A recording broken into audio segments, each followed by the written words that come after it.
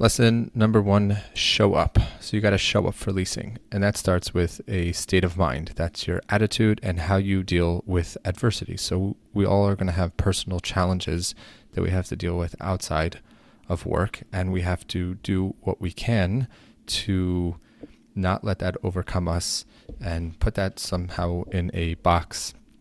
Get ourselves pumped up in a positive, good state of mind for leasing for the day. So it starts before you get to work. And then when you're leasing and during the day, you work in property management, you are going to deal with adversity. That could be adversity with a colleague. That could be adversity with a resident. It could be something else, because you never know what you might get in property management leasing. And so you have to be ready to deal with that. And so sometimes that's knowing, okay, I need to take a moment. I need to go outside. I need to chew some gum, walk around the block, listen to some music, something. But you have to be able to bounce back, to deal with that adversity and stay with a positive state of mind and attitude. And you're going to have challenges that you have to deal with that can get the better of you.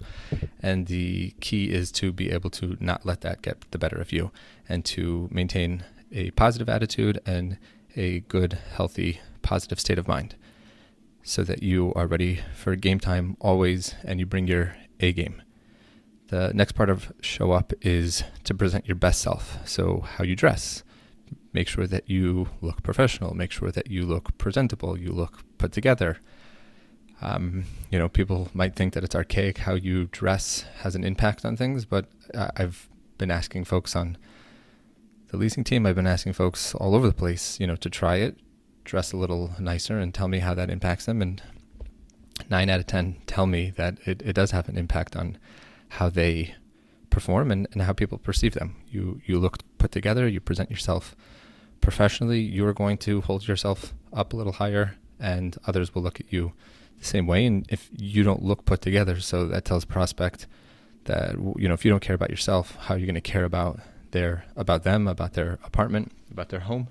And so that is a big part of showing up, is how you dress. Your body language. Is your body language tense? Is your body language relaxed, comfortable, ready for your A game, there to help? Does it make the other person comfortable or uncomfortable? So your state of mind, your attitude, how you present yourself, your dress, your body language, all these are part of showing up, how people are going to perceive you, how you perceive yourself. And it's going to be sending this message, whether it's either going to be a positive message or a negative message. And then the final part of showing up is you got to answer the phone, you got to follow up, you got to close the deal. All those things don't happen by themselves. You got to show up to do that. You have to show up to answer the phone. You have to show up to conduct the tour. You have to show up to do the follow-ups, and you have to show up to close the deal. It's not going to happen by itself, and you got to make it happen. So just to recap, part of showing up is your state of mind, your attitude, how you're feeling, how you deal with adversity. That's before work, that's during work. How you deal with your challenges, personal challenges, work challenges.